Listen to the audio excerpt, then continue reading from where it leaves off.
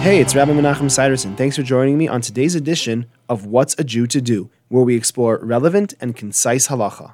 The seventh day of Sukkot, which this year is Monday, is called Hoshana Rabba, and is considered the final day of the divine judgment, in which the fate of the new year is determined. It is the day when the verdict that was issued on Rosh Hoshana and Yom Kippur is finalized. The Medrash tells us that Hashem told Avraham, if atonement is not granted to your children on Rosh Hoshana, I will grant it on Yom Kippur. And if they do not attain atonement on Yom Kippur, it will be given on Hoshana Rabba. The most prominent custom of Hoshana Rabba is the banging of the Aravos, the willow branches.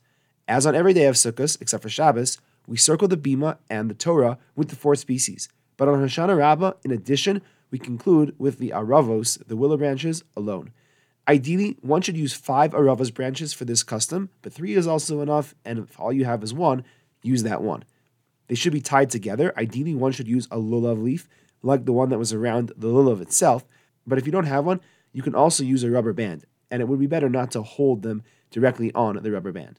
The bundle is beaten on the ground 5 times, and you should aim to remove at least some of the leaves.